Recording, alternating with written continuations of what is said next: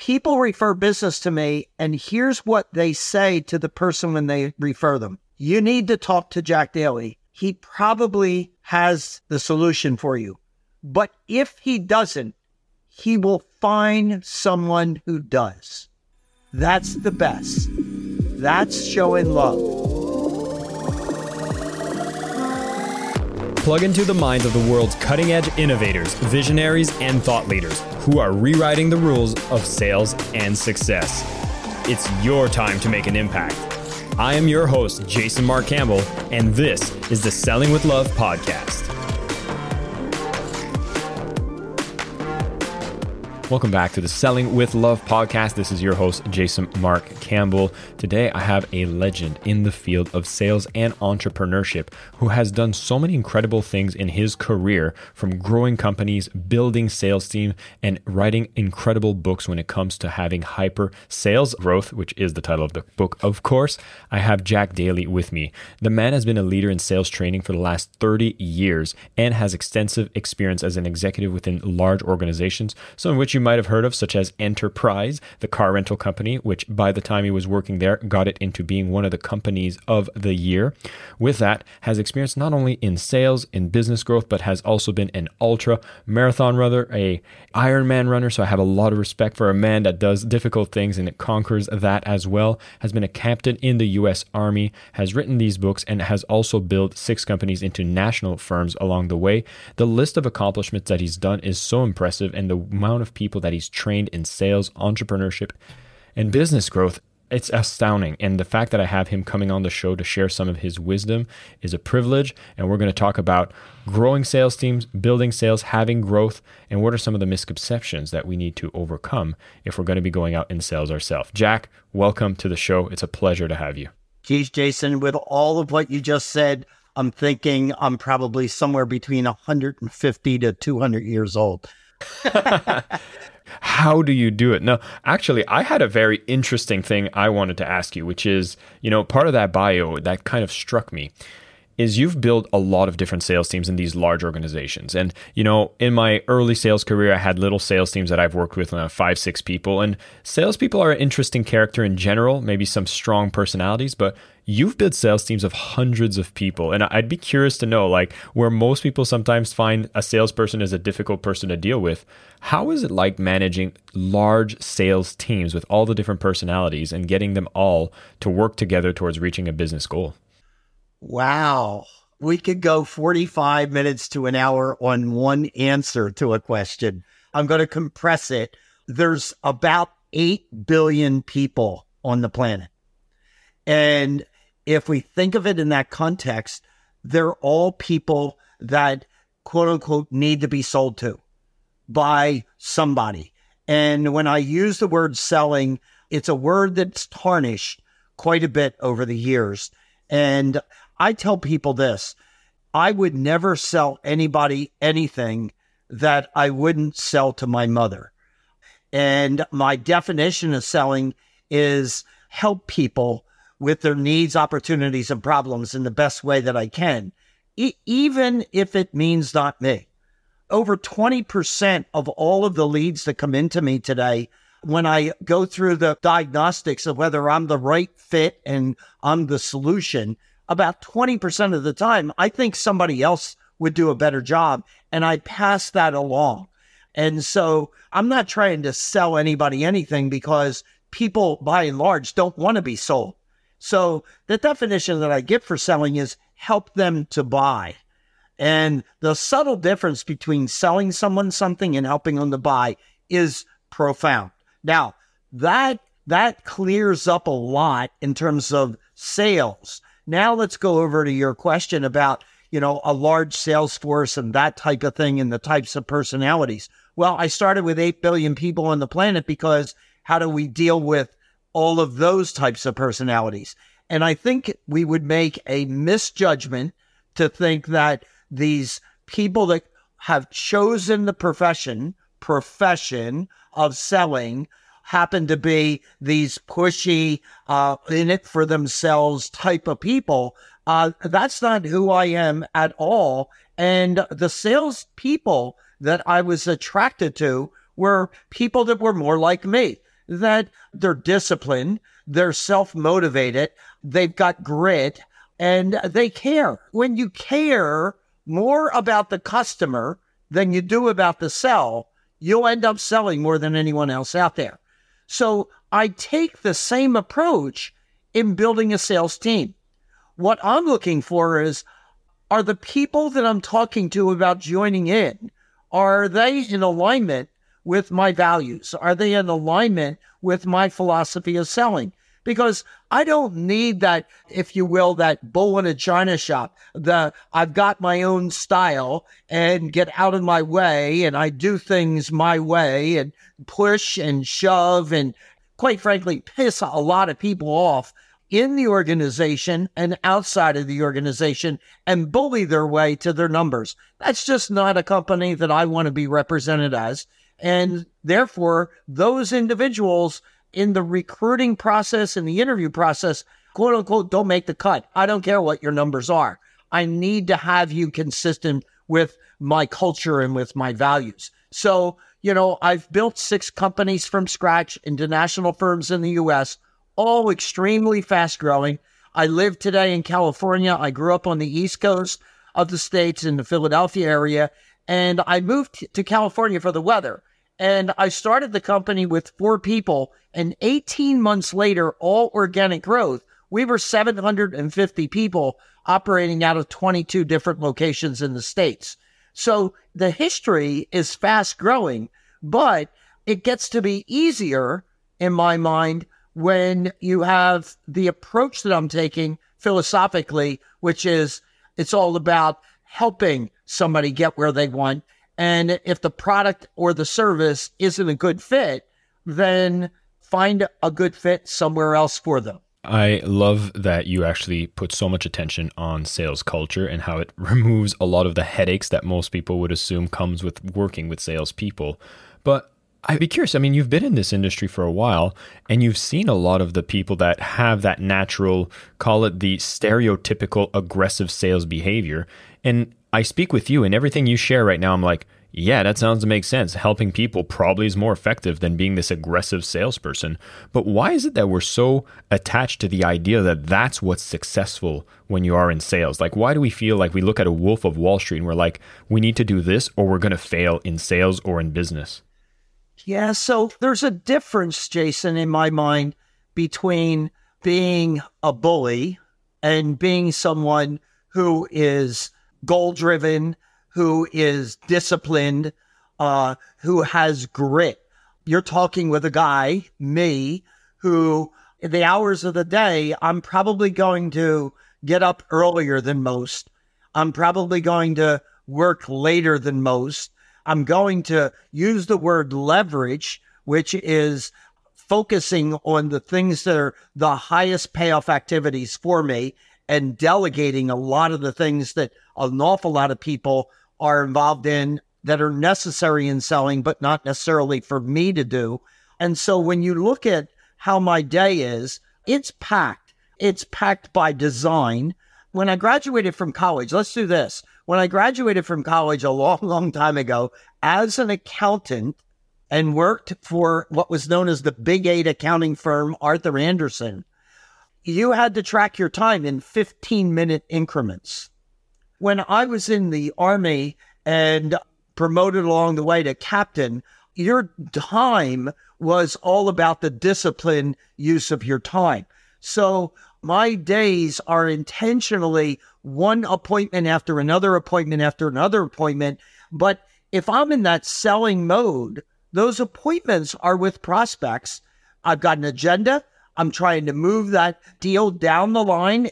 And if I'm the best fit for that person, whatever their wounds are or their needs are or their pains are, or if I can push them to a place of pleasure, if I feel like I'm the best solution they have, I'm like a dog with a bone, and I just am not going to give it up. Now, I don't think that's something to throw me into a pile that says he's a bully. But again, if I go back to my mom, I loved my mom, right? And so I've had situations where I remember her not buying into what I was selling, and yet I wouldn't give up. That wasn't being a bully. That was, I figured this out. Let me show you. I have a sister that's 10 years younger than I am.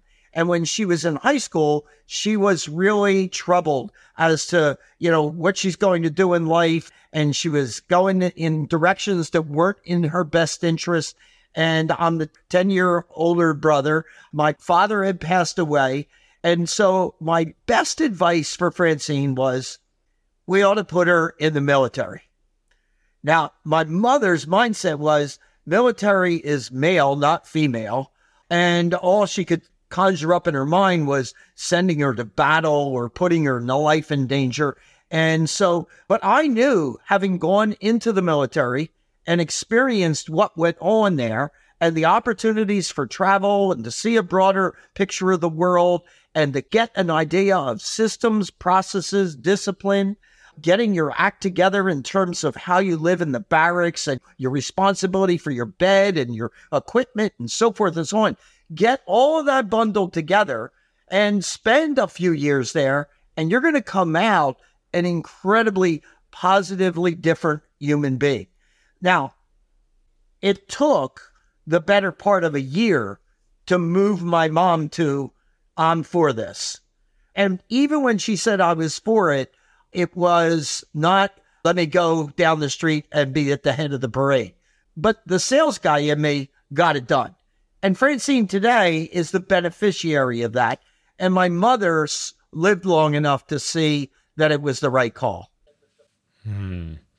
I love that story because oftentimes people will perceive when we talk about, taking care of the client, being helpful, is perceived instead as being very passive in your sales approach. And when we look at the more aggressive, call it sales bullies, it seems like no matter what they chase the sale. But what you're speaking about is actually, no, when you actually care, you put in that extra energy to make the right thing happen. When you feel and know that it's worth the risk to go out there and make the transaction happen in their best interest. I love that. Let me show it to you this way. Let's do it pictorially. If you were to watch a movie about sales people, if you were to see drawings or photos of salespeople in action, the prospect's on one side of the table and the salesperson's on the other side. That's the picture. I don't believe in selling that way. I sit side by side with the prospect. We're a partnership. We're trying to figure it out together. And I'm very open about what I can do and what I can't do. And all I need to understand is, why did the person agree to talk with me, meet with me today? Evidently, they've got some type of need. And the quicker I can analyze what it is and see if I'm the right fit for them. And again, if I'm not, then let's figure out who and what is, right? And, you've done your homework, and we were chatting a little bit before we got started here. And for me, it's one big, big word in sales, and that's trust. Selling at the end of the day is the transfer of trust. People do business with people they trust. Look, when you went through and introduced me with all these different accomplishments, you left one big one off. I met my wife at 16 years old, and her name was Bonnie. I lost her to cancer about 6 years ago. But we had 47 years of marriage together. We had a great run. And between February of 2017 and November of 17, when I lost her, we had time to kind of roll the picture backwards and realize how much we were grateful for her. Bonnie would never have characterized herself as a salesperson. There's no way, because she had that mental thing that you just opened this conversation up with. And I remember when I got into the sales training business, I had a trade booth, and I really wanted to knock on the doors of all the other people with trade booths, but it was just me. But Bonnie had come along, and we were in Chicago, and I said, well, look, stand in the booth and represent me, and I'm going to walk around. And she's like, I couldn't do that, Jack. I'm not a salesperson. And I said, well, just sit over on the side and let me show you how I greet people and interact with them. And I'll do 3, 4, or 5 people, and let's see if you're comfortable with that. And after 4 people, she came to me and she said, well, I could do that.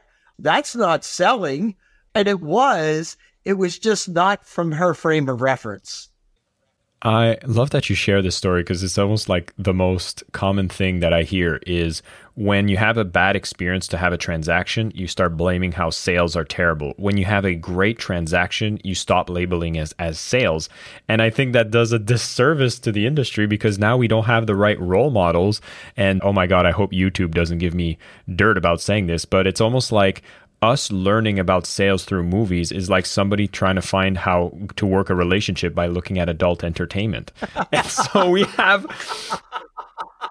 all of these like bad references. And I'm so glad that I get to host this podcast, have conversations with people like you to bring awareness that what you're seeing on TV is not the way that it actually works and is successful. So it's such a breath of fresh air.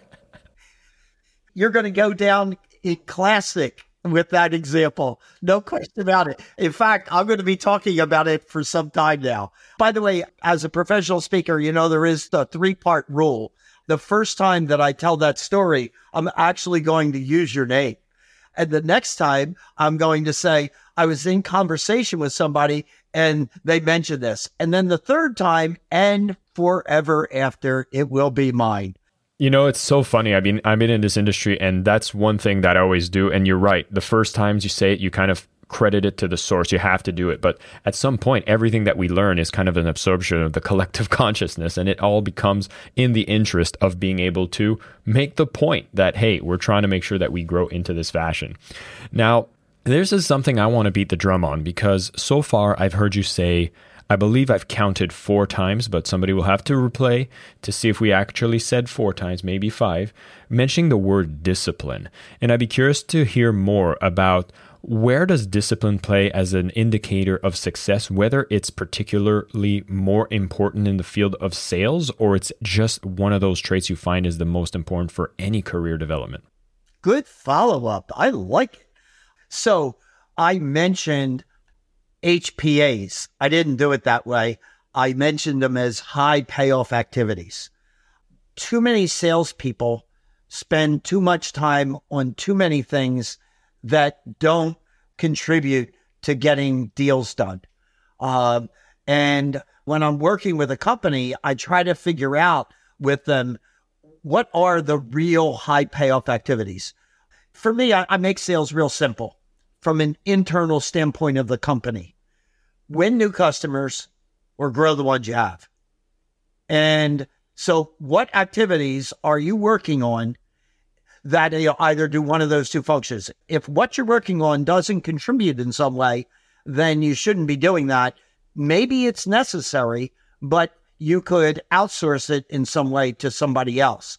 There's a very important number for your listeners to jot down, and that is 168.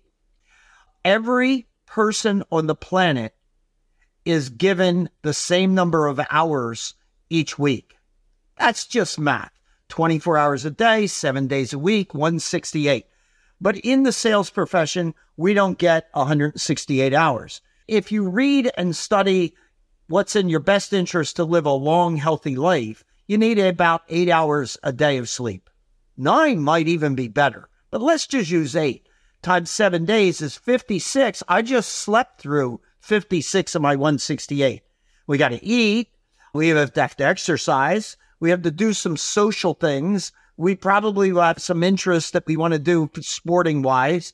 You and I were talking about reading earlier today. And so all of a sudden, you're down to 40 to 60 hours that you might have at play to be in the sales profession. Well, I better be really guarded about those 40 to 60 hours. And the world and the people around you almost conspire to suck up that 40 to 60 with stuff that isn't necessarily going to get you to hit your numbers, to go out and do the necessary prospecting activities and so forth that you need to do. So I'm going to take it offline for just a moment, get out of the sales world for a second, and show you something. This is near me all the time. I carry it with me. It goes everywhere that I go. For those of you who are only listening on the podcast, we're seeing a notebook being brought up by Jack. And so I just want to make sure I'm doing the closed captioning. So inside here are my personal goals. And you could go to my website at jackdalysales.com and you would find that this is published for the world to see. That just increased my accountability big time. I give that to 5 people that I call the board of directors of my life. And I say, look, these are the things I really want to get done this year. And about 4 times a year, just call me up and go line by line and see if I'm doing what I said I was going to do. So that's 5 people, 4 times a year. That's 20 times a year. Somebody's calling me out on what I said I was going to accomplish. Now, inside this notebook is actually a calendar. And what I'm holding up here is every day I write down everything I did that day that relate to anything that's in my personal goals.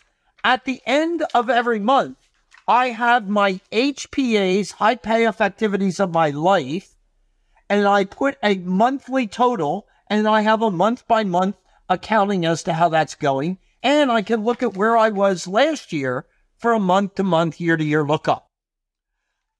I have been doing this process, Jason, since I was 13 years old. I have 61 years of these logs. That's what I've been doing on the personal side of my life. And what I can tell you is, from a business standpoint as a salesperson, I'm doing the same thing with my 40 to 60 hours that I'm applying in my business and making sure that I'm disciplined enough to do what I said I was going to do. Now, let me just go just a little bit further. I talked about my incredible relationship with my wife, Bonnie. And she was a gourmet chef. There's not a restaurant that I can remember eating in that was better than whatever I was served at home. She was a stay-at-home mom, and she took care of their 2 children and me. And some nights she would spend 3-4 hours just to cook a meal for us. But the number of times that at 3 o'clock in the afternoon, I would call her and say, I'm really sorry, but my day was shot with putting out a fire here and putting out a fire there. And I've only gotten halfway through the things I said I was going to get done today. And so just put that into the fridge and I'll mic it up. And I know that's terrible, but I can't go home today without getting through the things I said I needed to do in order to be successful as a selling professional. That's discipline. Do what you say you're going to do, when you say you're going to do it, whether you want to or not. That's self-discipline. Now, when I said, hey, I may not be the best salesperson out there that I compete, I may not have the best product, I may not have the best price, I may not have the best service, but I'm going to be pretty high in my industry as a salesperson because I do the things that most people aren't willing to do.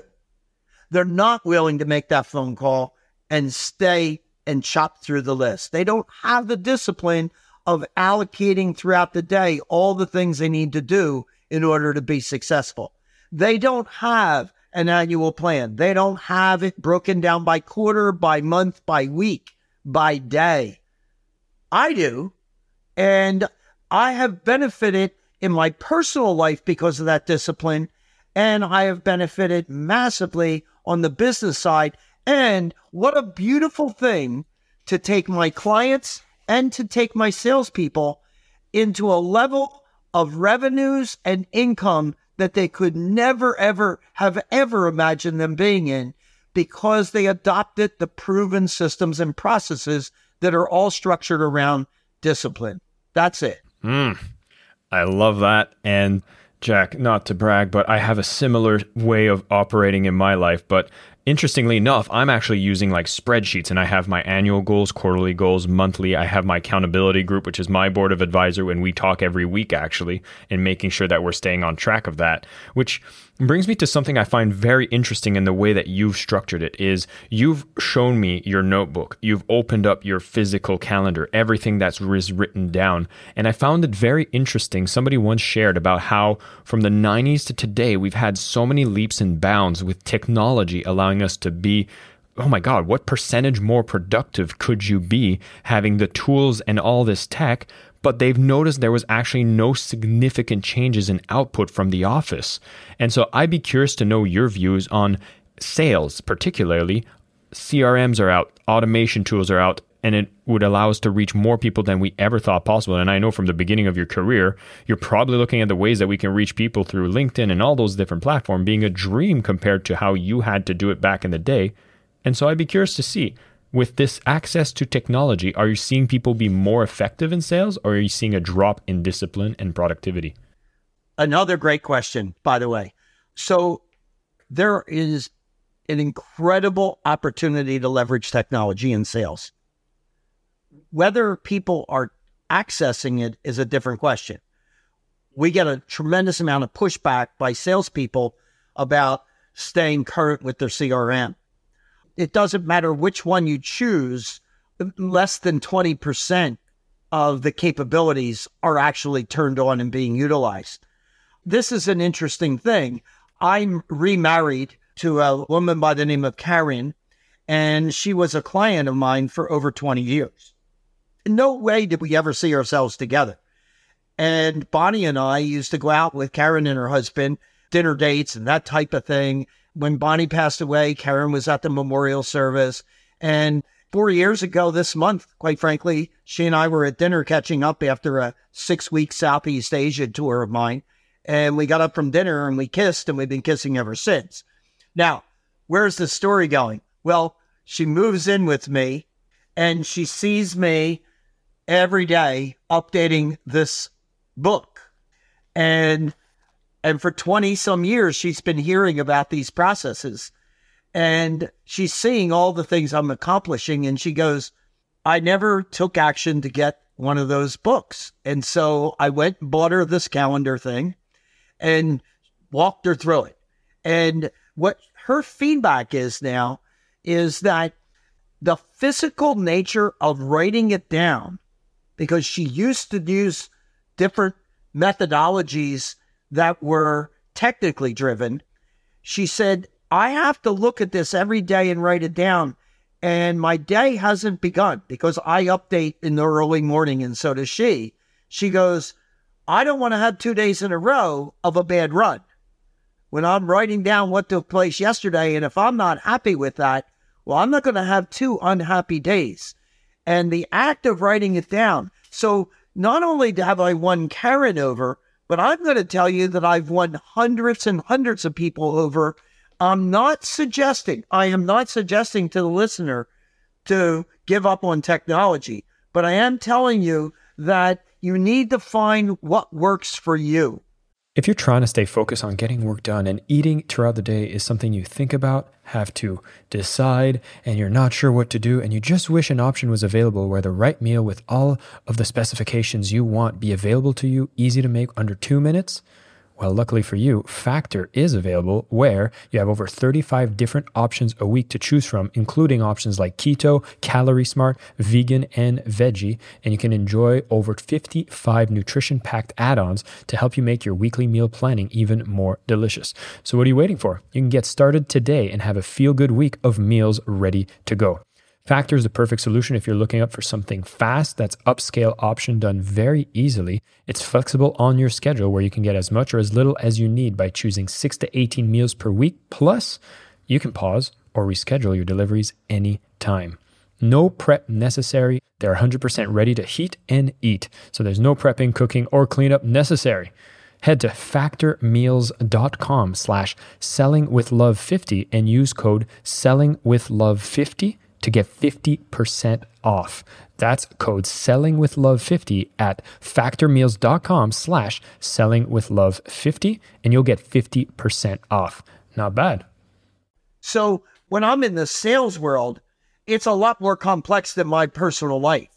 I've got a couple pages of goals there that I showed you. When I'm dealing with a prospect list of potentially hundreds, when I know that with a new prospect, the average number of touches before they know you even exist is 9.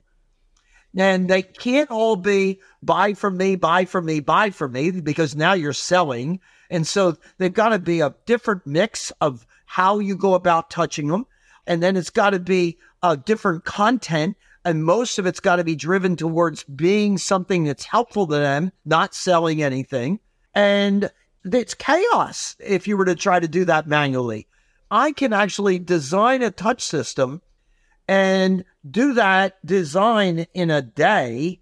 And then I can have an assistant of mine execute through the technology, through database management and a touch system and a contact management system.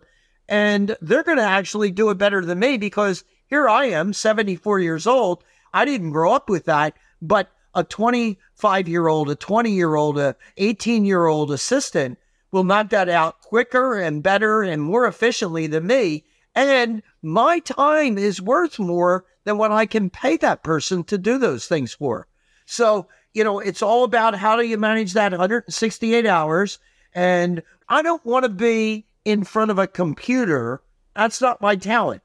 I don't want to be in front of a computer when I can have somebody else be in front of a computer doing those things for me, and me showing FaceTime with prospects and customers that will generate more business, either with new customers or growing the ones that I have. That's where the rubber really meets the road. So people are always saying to me, it's amazing how much you get done. And I go, well, I don't have any more hours than anybody else does. So evidently, we're just working on different things. I love that. Well, I'm just going to highlight as well that to me, I'm a technology person. I love working on a computer. I have 2 screens even as I record this. I love these kinds of fancy gadgets. But every time I find myself having a sense of overwhelm, and for those who are listening, I'm holding my own little notebook. I was feeling anxiety. And to me, as soon as I lose access to the notebook and I can't write down, as you say, what I'm going to do, it's therapeutic. And it's so funny because I've been like this forever, where it's like, I'll start physically writing down. I don't even know if I have a look at 80% of the stuff that I write down, but the therapeutic activity of writing it down keeps me so focused. It makes me go to bed at night with a clear head. And that's the system that works for me. And so finding a bit of a hybrid between the physical, which I feel is so much more tangible, and then complementing it with the technology, I think is where I find the most effectiveness. And I think we often overemphasize how technology is supposed to solve our problems, when I've just seen accelerate the chaos that you speak about if you're not really holding it. Let me also reinforce something about writing it down. There's studies that have been done that prove that we remember things better when we take notes. If I were to teach sales and do it in a very quick way, it would be 4 words: ask questions and listen, right? That's selling. And so I'm a copious note taker, and it's all by handwritten. Now, I may summarize it later in a computer environment type of thing so that I have those notes stored away and I can access them and so forth. But I have been taking notes on every conversation my entire life because it helps me with remembrance, right? And I also want to go back to something else. We're talking about efficiency of your time. And my first sales job was 7 years old. So I owned the market and charged twice the price of every kid I competed with. Okay. So that's when I got the sniffer that said, this sales game is something I like playing. Right. I don't need to do hide and seek, and I don't need to do tag. Nobody's paying me to do that, but I can knock on doors and sell stuff. This is a blast. Right. So I found my passion at 7, but at 12, I took a newspaper route from a kid, and it was 32 customers. And a year later, it was 275. Now, I loved growing it from 32 to 275. That's what I really liked. But here I am in the Philadelphia suburbs, and it's cold, and it's snow, and it's ice, and it's dark. And I go to school during the day. My mom makes me do my homework before I can deliver my papers. And now I'm out slugging around in the dark delivering 275 papers. I don't have any more time to sell anymore. It ain't fun. I want to quit. And then the light bulb went on and said, you have to be 12 years old to have a newspaper route. So I'm going to recruit kids that are 10 and 11, and I'm going to divide the 275 up and give them to them. and then pay them half of what I get paid, and I'll be able to sell some more, right? So at 13 years old, they were doing 100% of the work, and I was keeping 70% of the money. Now, if the listener said, well, wait a second, he just said he split the money 50-50. Yeah, I did on what the paper company paid me, but I didn't split the tips, and I collected. So that made it 70% cut for me, 30% for the 5 kids delivering the papers. And I had 5 assistants at 13. And ever since then, look, here's a one-liner that any listener can take away. If you don't have an assistant, you are one. Right? That's it. So, when I talked about getting married at an early age to my wife, Bonnie, I said, look, we better understand each other because I want this thing to go the long run. I'll never do anything around the house. One, if there's nothing around this house that's attractive for me to do, I'll never own a tool set. I don't want to hold a hammer. I won't get any psychic value and I won't be any good at it. And I'm not telling you to do it. I'll always figure out how to make enough money that we could hire somebody to do it. But you make the decision. You do it or hire somebody else. But don't look at me because I'm never going to do it. And so I spent my whole life saying no to all kinds of things, both in my personal life and in my business. I think this ability to say no is probably one of the things we need to really nurture to have more of that discipline and be more effective, because there's so much that gets thrown at us in the process. Today's world's noisy and it seems like we're being told to say yes to so many things, so we feel a little overwhelmed. I love this level of clarity that you have on your high value activities, which makes me actually want to ask about a lot of the salespeople you work with. We all consider ourselves busy regardless of what we do, but I know there's a lot of those activities that are perceived high value, but are actually a waste of time. Have you noticed what are the big demons that people need to let go of to be able to be more effective? Yeah, look, I teach people about the 9 touches before you're going to get noticed. If you're personally doing any of it, I would have a big question mark as to whether you're investing your time correctly. Yeah, I'm not a big proponent of a salesperson sitting in an office or behind a desk or behind a computer and spending time on the keyboard. I can get somebody else to do those things for me. I'm a professional speaker. I have 5 assistants. They all work out of their homes. They all do different things. And I tell them, look, there's only 3 things that I do in this business. 1, I speak because I like it and people have told me I'm decent at it. 2, I travel to where I speak. And that's just because I haven't figured out how to get everybody to come to my house. So the nature of the business is you got to travel. Fortunately, I love to travel. And the 3rd thing is I have fun. And anything else, you 5 people sort it out and figure it out. Now, I will tell you the reality is I get emails regularly from these guys, and I have to read it and reply all and say, somehow this mistakenly came to me.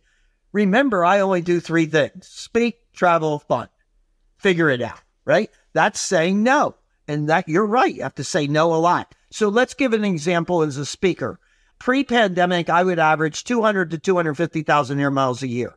In 2019, I was in over 30 countries. When I'm in a country, all of a sudden we get requests that say, could you stop at 2 more cities while you're in the area? And we have to make the travel changes and that type of thing. The majority of professional speakers handle personally their own travel. They just sit on their laptop and make the changes and put the whole thing together. And I'm sitting here going, I've run a $23 billion company when I was in my 40s. And now I'm going to sit here and become a travel agent? This does not make any sense. That's not a high payoff activity for me.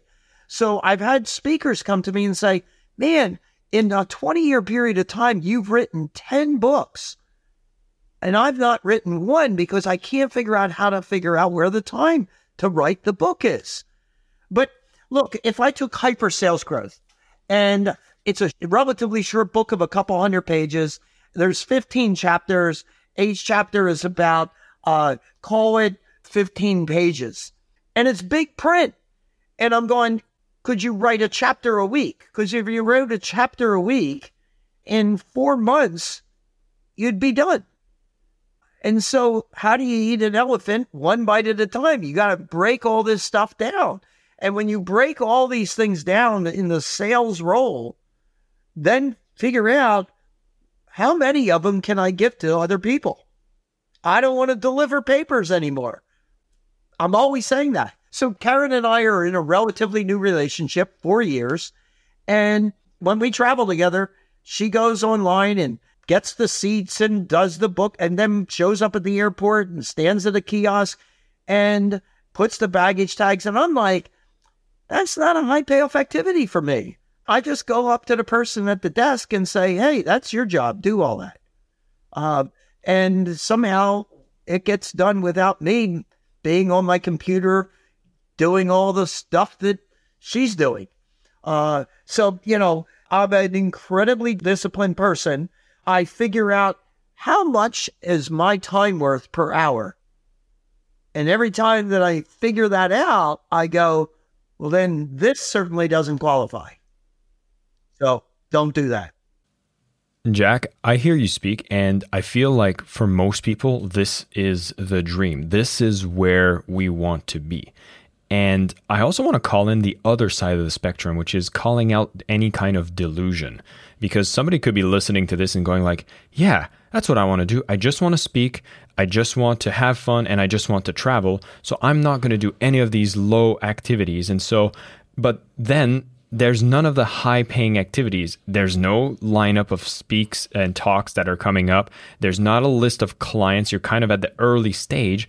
And it's almost like you're not doing those necessary early stage activities, which is, I would call, a bit more grindy. So do you have a process or a call out for anybody who might be living in this kind of delusion, hearing your story and realize, oh yeah, I don't want to do anything because I'm a high value person? That's so good. All right. So between 26 and 46, I built and ran 6 pretty sizable companies. Largest sales force was 2,600. Biggest balance sheet was 23 billion. And I got wasted on it. Like I didn't want to do it anymore. You couldn't pay me enough money. I just wasn't having fun anymore. And so I just pulled the plug. And I figured I'd take a year off and figure out what I'm going to do next. And all of a sudden the phone started ringing. People were going, hey, if you're not doing anything, could you come in and talk to our salespeople at this company?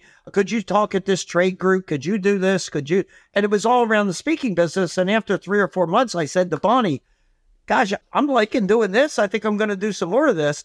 And that's how I got into the business. But as rosy as that sounds, compared to what I was making in the entrepreneur running a business world, I characterized myself as the starving speaker. My first 2 to 3 years as a speaker, I had to be in the muck so deep because I didn't have a big portfolio of business. Look, I'm going to speak, I'm going to travel, and I'm going to have fun. All right, well, you don't have any speaking gigs to travel to. You don't have to worry about having travel. And by the way, if you don't have any speaking gigs, you don't have any cash flow. So the fun is out of the party as well. All you're going to do is sit home and watch TV or something. So, my first marathon, I've run 100 marathons. My first marathon was at 46 years old. And why did I end up running a marathon at 46? Well, that's because when I exited the business entrepreneur side and got into the speaking business, I was so stressed out that the only way that I could operate after 12-hour days, 6 days a week, trying to launch my speaking business, I just had to go run to just like the stress was significant, right? So yeah, a good call out on me. Speak, travel, fun, but it took several years to get to that level. And look, it took a lot of work to go from 32 customers in the newspaper delivery to 275 in a year. That's knocking on a whole bunch of doors and getting a lot of rejection and doing all the things you need to do on the sales side. So I just look at each thing in life. At 58, I did my first Ironman. But what's interesting about that is I didn't know how to swim at 58. Now, it's a 2.4-mile swim, 3.8-kilometer swim on the clock, right? And then a 180-kilometer bike and then a 42K run all together, right? Now, I was a runner and I figured I could get back on the bike and figure it out, but swimming was a whole thing under itself. My first year in the Ironman sport, trying to get to that level, was a lot of absolute grunt work. It's not something that you could delegate. It was not something you give to the assistant. And there's a bunch of stuff that needs to take place in building whatever it is you are building in your life, where you've got to put in the work for years in order to get to the stage where all of a sudden, look, Jim Collins calls it the flywheel, right? And in the beginning, you're struggling to move it. Well, at this stage of my career, that flywheel is just ripping and rolling, right? And so I get to pick and choose. There's only so many gigs that I'm going to take in a year. And then I'm dealing them out to other people because I just don't want to invest as much time doing that. But that's not the way it was in the first 2-3 years. It was starving speaker time. Jack, I love that we were able to address both sides of this coin because, yeah, I love that we have a vision and we get pulled towards that. And I think, like I said, this is the goal.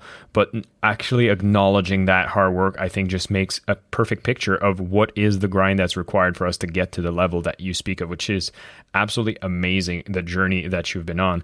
I have a question I wanted to ask because, discipline, being hungry, and caring for people enough to push them into a direction that you feel is in their best interest, which we spoke about earlier in the call, is kind of a balance between, going out there and being kind of impatient as opposed to most people who just relax and wait for things to come to them. So as an effective person, you're going to be impatient. But at the same time, when you speak about the results that you have in your life, there was a certain level of patience, I would imagine, was required for you to understand that as we're going towards a larger goal, we have to understand certain things take time. I just want to hear your thoughts around your relationship with being patient versus being a go-getter. Yeah. I don't know whether you're aware of it, but last year I released my most recent book, and it's called Jack Daly's Life by Design. It's the first book that's not about business that I wrote. It's about following a process and living an intentionally led life that is exceptional. And it's my life story combined with the templates and the process to literally sit down and design an exceptional life. Well, in there's a number of examples of exactly what you're talking about. For example, I watched Julie Moss crawl across the finish line and 100 yards before the finish line of the Ironman to end up in second place, and she was leading the race in Hawaii. And I just watched and said, my God, what a human being is capable of doing. I wonder if I could ever do something like that.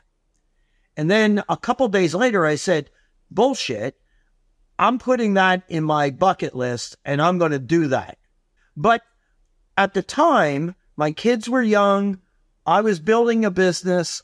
I was hiring and leading people, and there's only 168 hours in a week, and I couldn't see myself finding the time to allocate to do the proper preparation on the Ironman. So that's a 25-hour-a-week training schedule, and there's only so many hours in a day.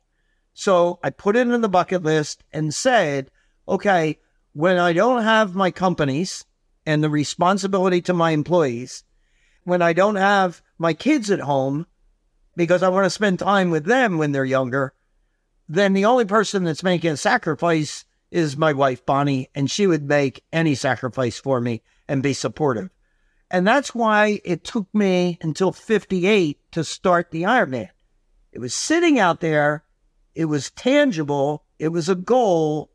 And I knew I was going to get to it, but it didn't meet the priorities of the day at that stage of my life. We have the same challenge in our businesses. There are certain times that we need to knuckle down on stuff. And there are times where, well, I'd like to be able to do that, but I'm not positioned well enough to do that. So that'll have to wait for another time. Choices and I think a bit of a delayed gratification tolerance to work on the things that are the most important. In 2000, I have this because it happened a week ago. One of my partners gave me this medal that says the top 100 golf courses. So in the year 2000, to be exact, I started on February 27th in 2000, and I said I'm going to play the top 100 golf courses in the U.S. And 2 weeks ago, less than that, I finished it on August 13th of 2023. So there were the 4 courses that I finished up 2 weeks ago. Now, that's 23 years in the making to get that bucket list item done. But in the first 5 years, I had over 50 of the courses done. But then other things started to take prioritization. And I had to backpedal and backstore these. And eventually, and then we have a pandemic that gets in the way and so forth and so on. And so other things start to take more priority. So I've got a bucket list and I've got life plans. And then I narrow them down to 5-year and 10-year plans and then 1 year. And some things don't make the cut. Karen and I are going to do the hike into Machu Picchu this year. Now, it'll be my 3rd time. It'll be Karen's first. And while she's younger than I am, she ain't like 20 years younger than I am.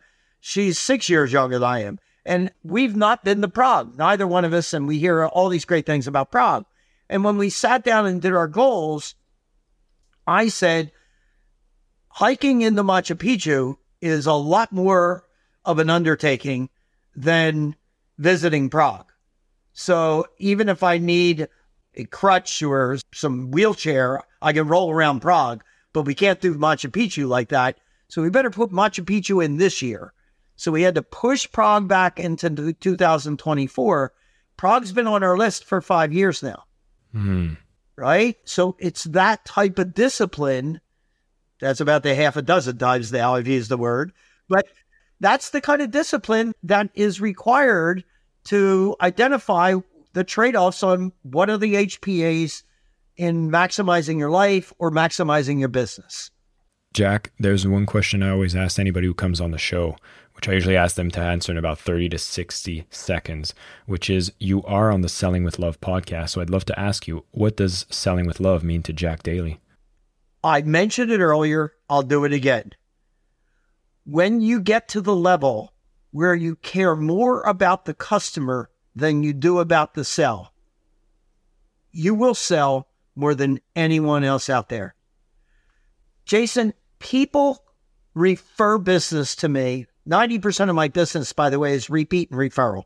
It's a beautiful place to be. People refer business to me, and here's what they say to the person when they refer them. You need to talk to Jack Daly. He probably has the solution for you. But if he doesn't, he will find someone who does. That's the best. That's showing love. That's showing that you really care. And when you do that love and care business, then it's trust.